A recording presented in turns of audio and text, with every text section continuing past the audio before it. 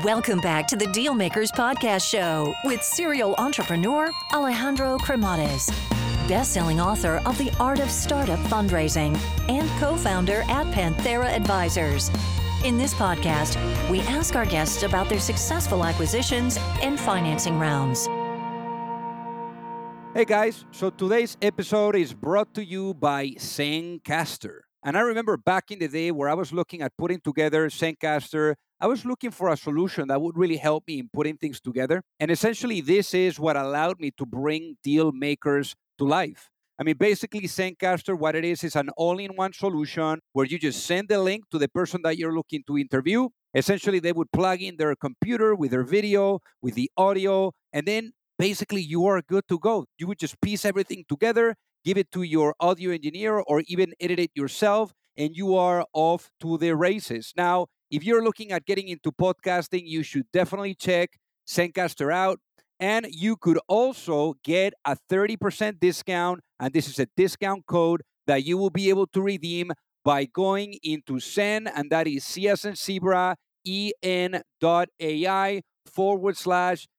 makers and then number 0. And lastly, I was very much blown away when I found out that investing in wine has been one of the best kept secrets amongst the ultra wealthy. And this is now not the case anymore. I came across this solution, which is called Vinovest, and they are a great, great solution that allows you to diversify investing by implementing or including wines into your portfolio. I mean, take a look at this. Wine has 1/3 of the volatility of the stock market, and yet it has outperformed the global equities market over the past 30 years with 10.6% annualized revenues. So it's a really good way to diversify your portfolio, and you could also get 2 months of free investing by just going into the Zen, and that is C as in Zebra, EN.AI/deal makers. And by just going there, you will be able to redeem your discount.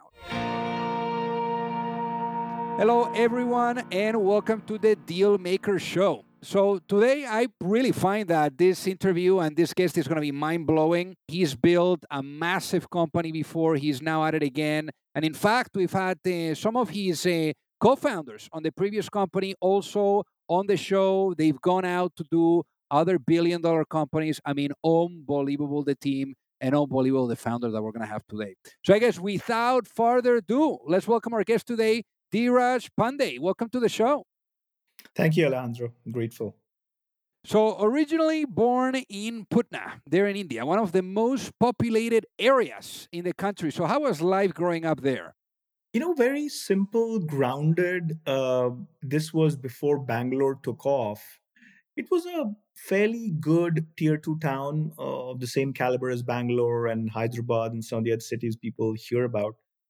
And my father was constantly moving to different cities, but education was an important piece of the puzzle for values of when parents had this value that you should get educated in good English medium schools.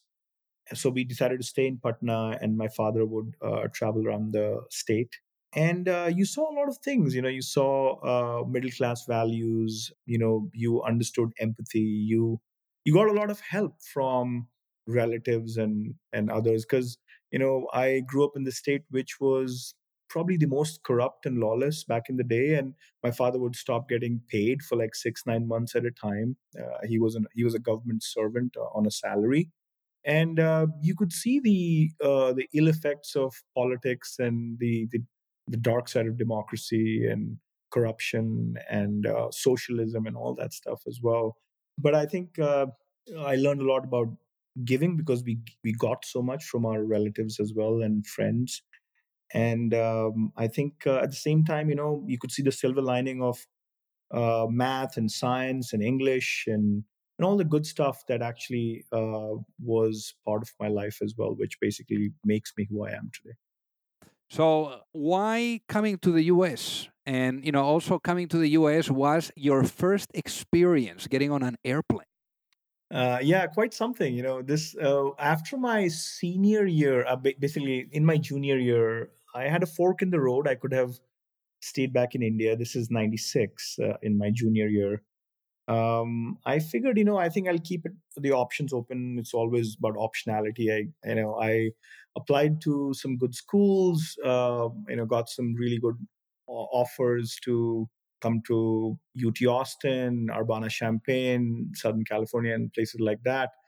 And I had a fork in the road. I could have joined, Deloitte in Chicago, which was the first year they were recruiting directly out of India. I could have joined Unilever in India, or I could have pursued a PhD in computer science and decided to actually come to the US and build a better foundation of computer science. So that's when I came to Austin. And there was a fellowship that I had received from the university. So I'm very grateful to UT Austin.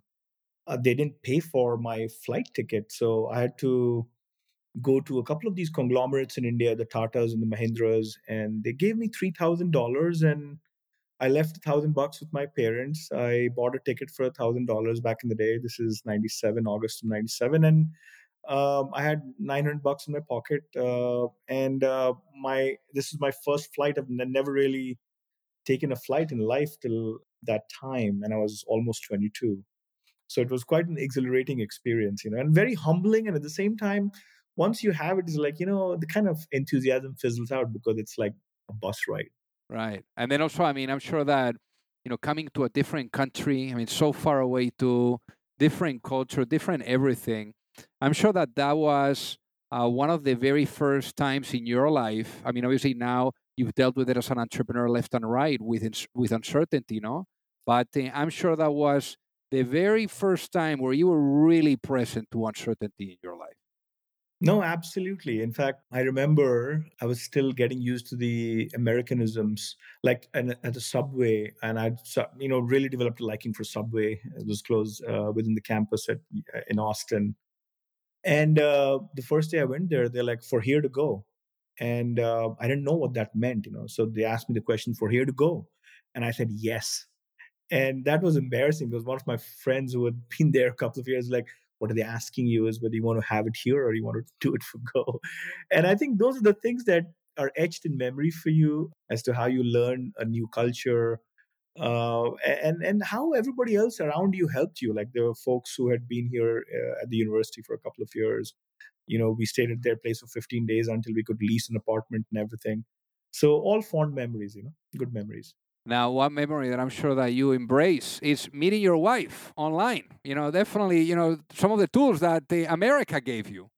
Yeah, absolutely. I mean, internet was still a luxury at homes, but at the university in our computer labs, it was basically in abundance. And I was 2 months into this country, October of 97, and I bumped into a website called talkcity.com, and there was a room called Bombay, and there was like 20 odd people chatting. This is still in the early days when even Messenger was actually a luxury, or IRC was just taking off. But I bumped into this girl. I chatted with her for like 9 hours straight, and 2 3 weeks later we started to call each other, and there was long distance date for 3.5 years before we got married. That's incredible. And one of the things here is you ended up dropping out, and even before starting Nutanix, I'm wondering like how your experience of being first on Trilogy Software, then you went into the startup, and then to Oracle, right prior to starting the business. I'm wondering what each one of those experiences taught you, because I think very rich experiences too, because you're able to first see the corporate side, then the startup side, then more like the innovative, corporate side of things. So, how do you think those experiences really shaped the way that you were seeing things? Trilogy was all about hiring and recruiting machinery from colleges. They were the best. I mean, even Microsoft would shudder to compete with Trilogy back in the day. The best of the best from the top 50 universities came and worked at Trilogy Software in Austin. But also, you saw the other side of Trilogy, the excesses, like how much money was being spent. And this is the dot com, this is 99. You can imagine the height of the bubble. You learned how not to get ahead of yourself. But the other good part about Trilogy was the network. People are very helpful to each other. I mean, again, young people growing together because they're all out of school. I think it was probably the thing that continues to even more than 2 decades later. People still help each other. If they're Trilogians, they know about each other. I think the startup for 3 years, this is when the bust had happened, the bubble had burst in 2000, 2003. Again, you learn a lot about how, when you raised money, how do you really spend it? What does product management mean? How do you not build a top heavy company? And again, recruiting was everything. I met the best people in my life at that startup because the young talent was amazing coming out of school that joined that startup. But you also learn a lot about shipping code and just putting your head down when there is everything that's melting around you, which is what was happening. How do you not worry about everything else, and be mindful and stay focused and so on? And I think, again, Oracle was about shipping code and learning from the large enterprise requirements, and configurability of software and large scale sort of distributed systems. Just amazing. I mean, this was the time when Oracle was kind of becoming like an IBM, or at least in the early stages of that, when changing a lot of code was considered heretic. It's heresy to change so much code and destabilize something that was looking like a mainframe sooner than later. So I bumped into Bipul. He and I became great buddies. He's the CEO of Rubrik right now, but he was the first investor later in 2009 when we started Nutanix. So made great friends. Obviously, itching to do something. I figured, I'll apply to business schools in 2006. I applied to only the top three schools in business. And by '07, I had this thing falling in me. Like, I got rejections from all three of those places, Harvard, Stanford, and Wharton. And, at the same time, I realized looking back that it was the best thing to happen to me. Because if I had graduated in 2009 out of business schools, I probably would never have started Nutanix. So, big student of fatalism. I believe that everything happens for a reason. I think itching to get out and do something, joined Astrodata as the 11th, 12th employee.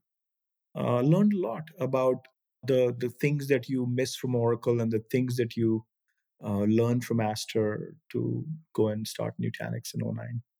Now, Nutanix, what a founding team. I mean, we've had the other founders too on the show, Ajit, Mohit. Now you're here with us, and I got to tell you, I've been blown away every time I've spoken with one of you guys, and it's incredible how you're all now going in different directions and really building remarkable companies separately and independently from what you did in Nutanix. But I guess, for the listeners too, because team is really everything. And that's why investors are always like, what do you look for? Team, team, team, team, team. And you don't really get that until you see something like this. Or for example, in Google, many of the early employees of Google have also gone out and done amazing things. But how did the band, so to speak, come together? And how did you guys really come with the idea of Nutanix and then to say, let's go? As they say, necessity mother's invention. Being at Aster during the global financial crisis was quite an experience. This is '08, '09. Again, we were extremely like heads down, focused on building a product. But there was a time when you realize that, you have this fire in the belly and you want to really bring it out and shape this company, Aster Data. And you couldn't, because the founders, their hands were also tied. They had to figure out the right balance between product and go to market. We had an early win at Astra with MySpace. This is MySpace, way bigger than Facebook back in the day in '08. And you also realize that when you get an early large win on a building an analytics platform for one of the hottest brands uh, in the world, not just in the valley but in the world, you basically forget the sort of this balance that's required between innovation and go to market. What does the product market fit mean, and so on. And we were just itching to go do something because we knew that we could build a company based on our gut call as well. So one thing led to another. The financial crisis was a big part of it. We had started to see the advent of Hadoop, which was open source, and how do you compete with open source as a proprietary software? And the idea was to go embrace something as opposed to continue to be cornered into a niche.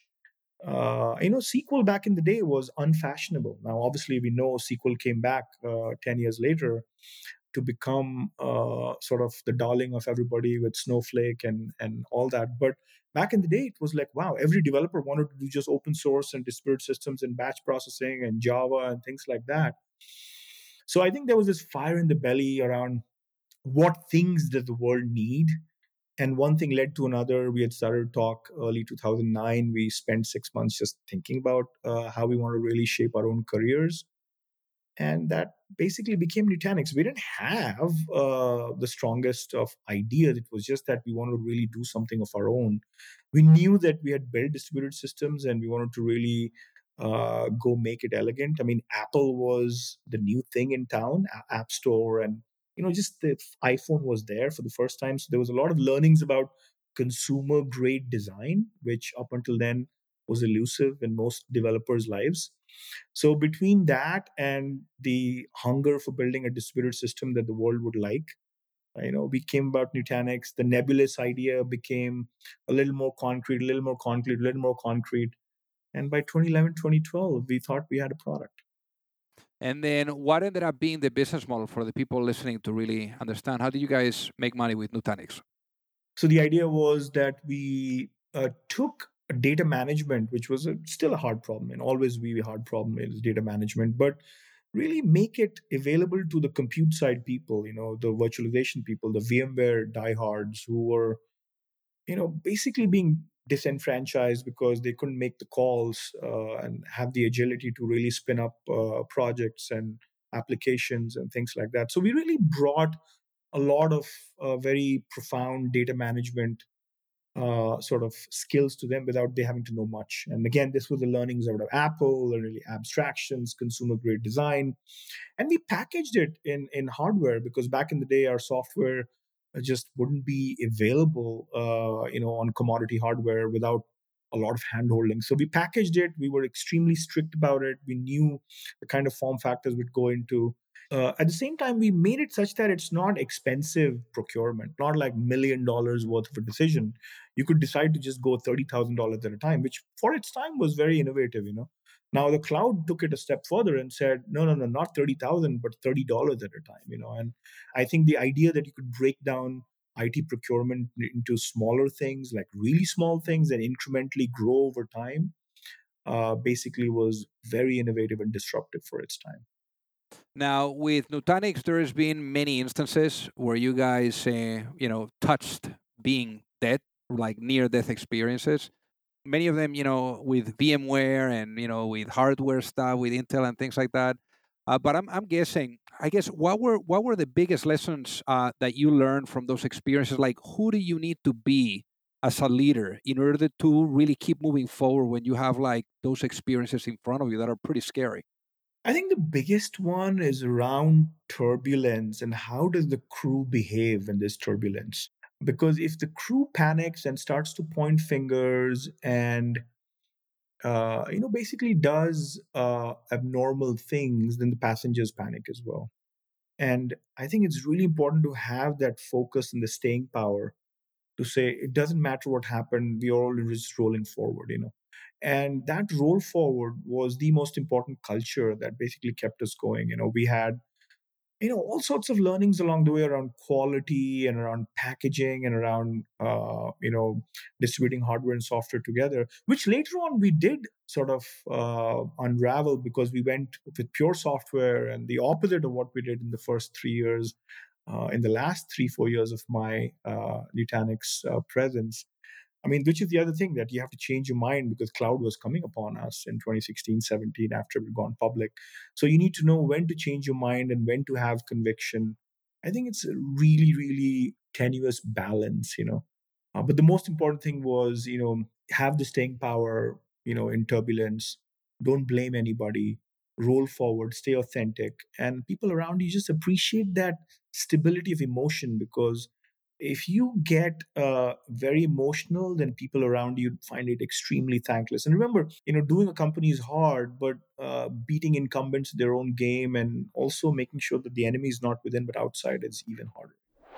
Hey guys, so pardon the interruption here. I got to tell you that, for those of you that are either looking to raise money or you're looking to get your company acquired, you don't have to be alone. There's a lot of psychology that needs to be blended with strategy, with methodology, with process.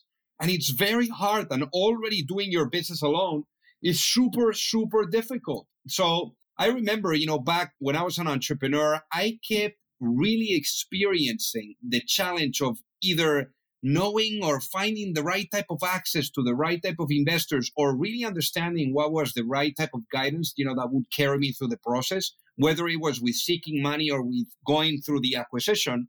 So that gap that I found being an entrepreneur is ultimately what pushed me later on when I met my co-founder at Pantera, Mike Severson, to really put together an advisory firm where we are guiding entrepreneurs and founding teams through the capital raising efforts, whether you are at a seed stage or at a Series A stage, or if you are going through the process of an acquisition and you are in small to mid cap type of cycle. So again, we would help you from guiding you and supporting you from A to C all the way to the end as an extension of your team. And there's no reason for you to do this alone. So with that being said, if you would like to find out more, feel free to send me an email at alejandro@panteraadvisors.com, and we would love to take a look at helping you out.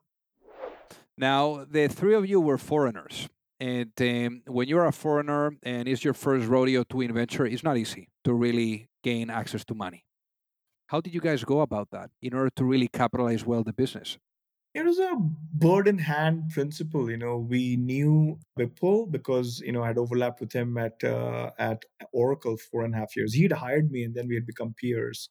We had created good bonds. He was also itching to do a venture capital for the first time because in '09 he had just joined Blumberg Capital. And Nutanix was a second deal. I mean, there was trust about people, about each other, and he was also hungry to basically invest in good people. We happened to be the second team that he invested in. And within 10 months, he had moved to Lightspeed. And he and Ravi Mahatre basically, again, there was this vicarious trust that, look, if Bipul trusts these people, then we can trust them too. And we had a good background, between Ajit, Mohit, and myself. We had done good things in life. We appeared authentic, and we got that $10 million check, which was a Series A, and we converted our safe note at that time. So we had raised about 13.5 million in the first 6 months of our existence. But it's all about people, and obviously, the pedigree mattered, but more than anything else, the fact that we kind of knew what we were talking, and not that we knew everything. I mean, obviously, we changed a lot of our thinking over time based on the market's feedback. But I think there was a level of authenticity that basically investors are willing to bet on. Now, you came here to the US with $900, and then all of a sudden, you find yourself ringing the bell and taking Nutanix public, having built a company that is over, worth over $5 billion. What was going through your mind when you were ringing that bell? I think first the gratitude for people. We made tons of people, not just millionaires, but 5 millionaires and 10 millionaires, But more than the generational wealth, I think it was just the fact that it took so many people to get there. And yet I knew that the journey had barely begun. I mean, if anything, personally, I wanted to go public way later, But at some point there was these town hall meetings, and everybody's like, look, don't just think about yourself, think about people who had to buy cars and pay for their mortgage, and all that stuff came in the calculations. It was a tough year because 2016, for the first 9 months, there were no companies that went public in tech, or even in all of NYSE and NASDAQ. I mean, there was the first crisis in the first 3 months with oil and the Saudis selling their assets. The next three was China catching cold on its economy, and then the next three was Brexit. So in the first 9 months, there was a real kind of drought where there was no company that had gone public. And we eventually, when we went out in September, end of September 2016, that whole year we were the largest IPO in the whole year. And I think that required a lot of patience. There were all sorts of media speculation on how this company could never go public and all this stuff. I mean, there's lots of people who are just naysayers who will actually come at you, and you needed to protect your people, your customers, your investors, everybody had to be protected in those 9 months. So I think it was real grit and determination and patience. And looking back, you realize that the journey had barely begun, because within a year, we said we're going to become a software company because of what was going on with cloud. We knew that we had to be more portable and then become a subscription company. And that was a 3-4 year journey itself, In your case, I mean, this was an 11-year journey, as you were saying, and obviously every company it goes in life cycles. Every company transforms every 18 to 24 months. And I find that as the founder, and in this case, the CEO that you were for all this time, for over 11 years, you also needed to transform yourself in order to continue at the same pace in parallel with the business. What did you learn about self development and transforming yourself in order to keep up with the speed? Yeah, the first one was about design and consumer grade thinking and learning a lot from Apple. I mean, even after Steve Jobs passed away, if anything, I miss him way more now than when he was alive and with us. I have come to appreciate design a lot. I mean, there was probably a hidden, I don't know, artist in me, or even an interior decorator in me, because I've taken so much of that in personal life as well. But I think overall design was a big part of it, and not just product design and API thinking and all that, but even organizational design. Like, what does it mean to design things? I think that was probably the biggest one, and the second one is around understanding customers. We were so good at bringing developers closer to customers at Nutanix. I mean, our net promoter score was above 90 for 6 years. And it was just about the empathy for the end user, always being subservient to the customer, knowing what it meant to get our developers connected to customers, and how that was the aha moment. And if anything, a lot of that became fuel for my next company, DevRev. But the idea that customer was paramount, and being subservient to them was so important, basically was a great lesson in that whole decade. I mean, incredible the amount of time. I mean, those 11 years could be 70 or 150 years in corporate. No? I mean, what you did, during that journey is remarkable. And I guess, especially after having accomplished so much, I mean, what led you to say, you know what, I think I have it in me to go at it again? I think the world was changing around us with subscription and cloud. I mean, everything was being streamed from the internet. And we had done a massive transformation going from hardware to software to subscription in those 4 or 5 years. But things were continually going into the ether as a SaaS software, or as infrastructure as a service, or platform as a service. The public cloud was basically proving that this model of zero touch, low touch, commerce with credit cards, and the initial bill being $10 and $50 was really here to stay. And the fact that grassroots was making calls as opposed to very senior IT people early on. I mean, they eventually do, but in the first, two, three, $500,000, you start making a lot of these procurement decisions in the grassroots level. I think that was there to stay. And I figured when COVID happened 2020 that I think there's a model that I still haven't tried, which is the SaaS model. And if anything, even an extreme version of SaaS, which is now called product led growth. The idea that you could do zero touch selling, freemium at scale, all those things were actually a big part of what I was very curious about. So, and at some point you had to realize that, if you didn't do it now, you probably would never do it. So I turned 45 in 2020.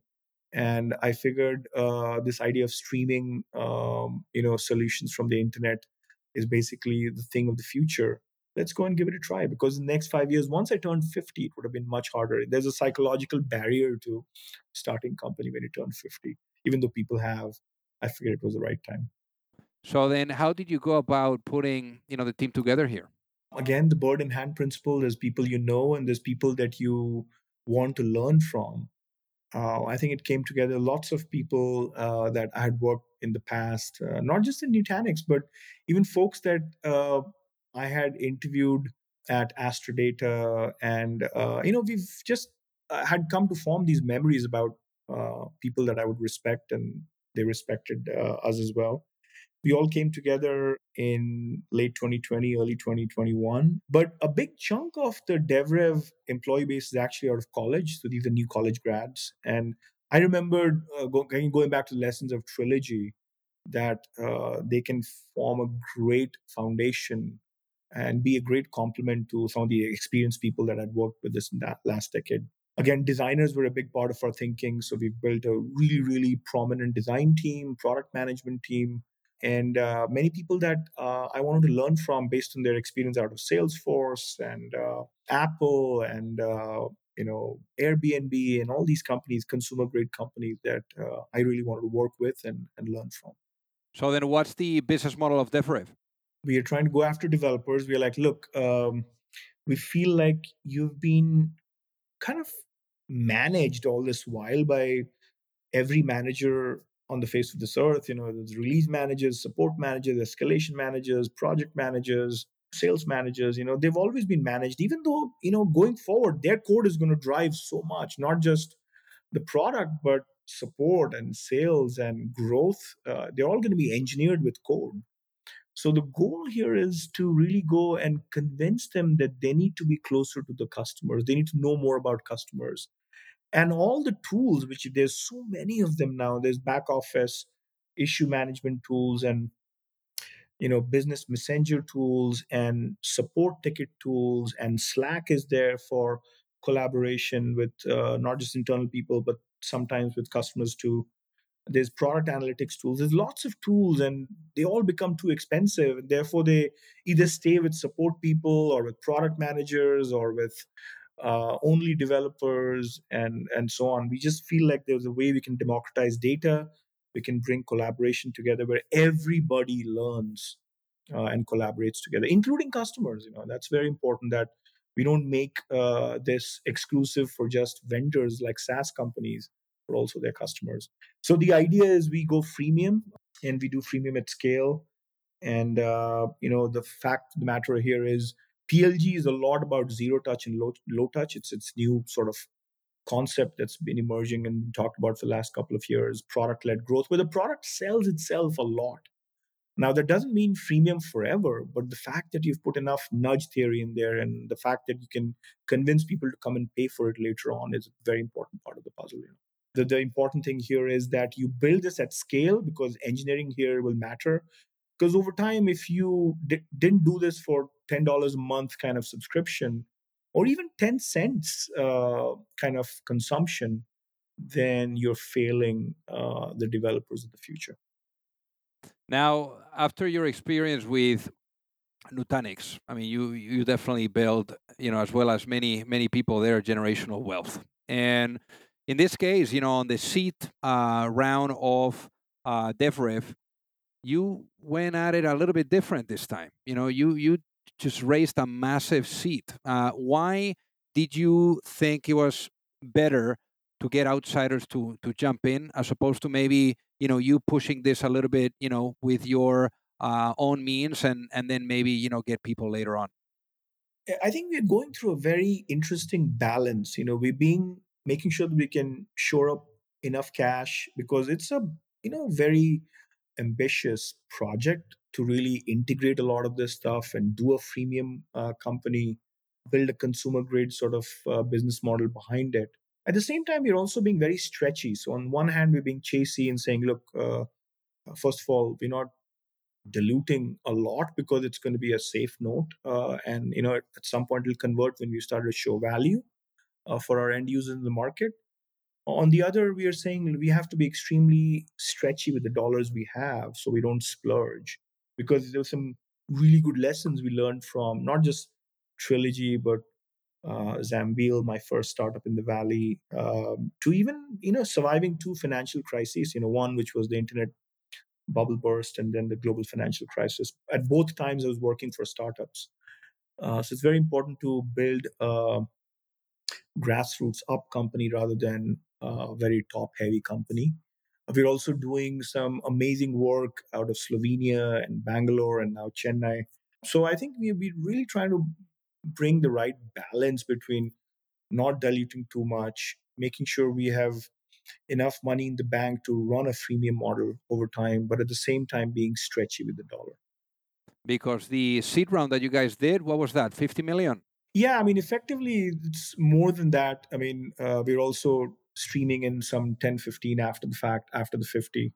But there's been amazing demand. I mean, and of course, there's still a lot to be done to.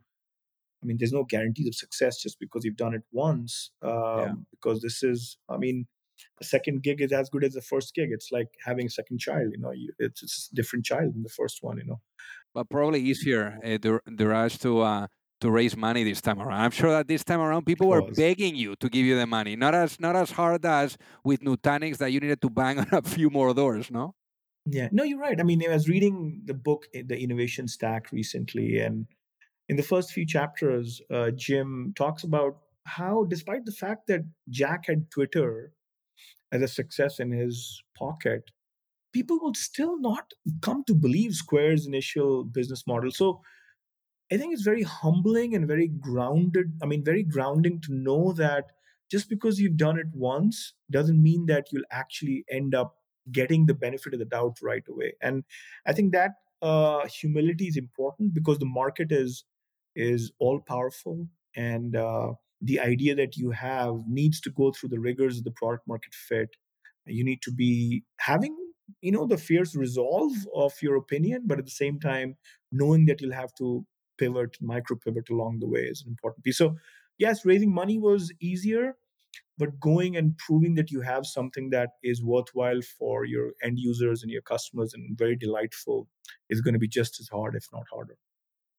And in this case, imagine you go to sleep tonight and you wake up in a world 5 years later where the vision for DevRev is fully realized. What does that world look like? 5 years is at least 10 million users, maybe a large percentage of them being monthly active users, maybe even daily active users. The fact that developers, product managers, support managers, they're all coming together with end users in a very extensible, highly scalable way, but also all the way from small companies to very large companies. How do we really get that delight going? That look, this is very Apple-like, and I love coming to it. And at the same time, it's configurable for what I really want to do, because developers, at the end of the day, they also don't want it to be a black box. It has to have customization of the object model, the workflow engine, and all those things. So we should aim to be like another, I would say, wildfire that spreads so fast because of word of mouth, rather than spending hundreds of millions in marketing and buying the eyeballs. It actually happened because developers and product managers and designers actually cared to spread the word. And imagine if I put you into a time machine and I bring you back in time. Back in time, at that point where, you're thinking about what's next, maybe like launching a company of your own. Imagine you have a chance to speak with that younger Durash and you're able to give yourself one piece of advice for launching a business. What would that be and why, given what you know now? That's a very profound question. I would say culture is everything. Because what's happening with developers now is that they're looking at their jobs as a 1 year thing. And they all want to be working from home and dispersed and remote. So connection will be the biggest uh, business differentiator. Connection with your own employees first before it's connection with the customers. Connection with your own employees will mean a lot, because the purpose has come to miss now. I mean, because they're changing jobs so often, they look at themselves as doers as opposed to definers. I feel like being able to really give your makers the ability to say they can help define the business is the only way you won't have such a revolving door of a business. And honestly, the biggest thing that any entrepreneur is dealing with right now is talent, purpose, making sure, in fact, I'm going to talk about this, that why is it that we don't have lots of $100+ million developers? Why do we have such few $10+ million developers? The reason is because they are fickle in their overall sort of ability to stick at some place and work at some place. And it's not the problem with them, as much it is the problem with the purpose. The fact that they don't connect to the purpose, they connect to their code and what they build today and test today and deploy tomorrow. But at the end of the day, the business sense and why the customer matters is probably missing from the makers. And if we can, avoid this revolving door of talent, I think businesses will actually be a whole lot more efficient, and companies will actually have a product market fit sooner and probably more efficient business models in the future. I love it. So, Dheeraj, for the people that are listening, what is the best way for them to reach out and say hi? Twitter, it's at Dheeraj, and also LinkedIn, Dheeraj Pandey. Amazing. Well, Dheeraj, thank you so much for being on the Dealmaker Show today. Thank you. I'm grateful again. If you like the show, make sure that you hit that subscribe button. If you could leave a review as well, that would be fantastic. And if you got any value, either from this episode or from the show itself, share it with a friend. Perhaps they also appreciate it. So also remember that if you need any help, whether it is with your fundraising efforts or with selling your business, you can reach me at alejandro@pantheraadvisors.com. You've reached the end of another episode of the Dealmakers Podcast. For free resources and materials, head over to alejandrocremades.com.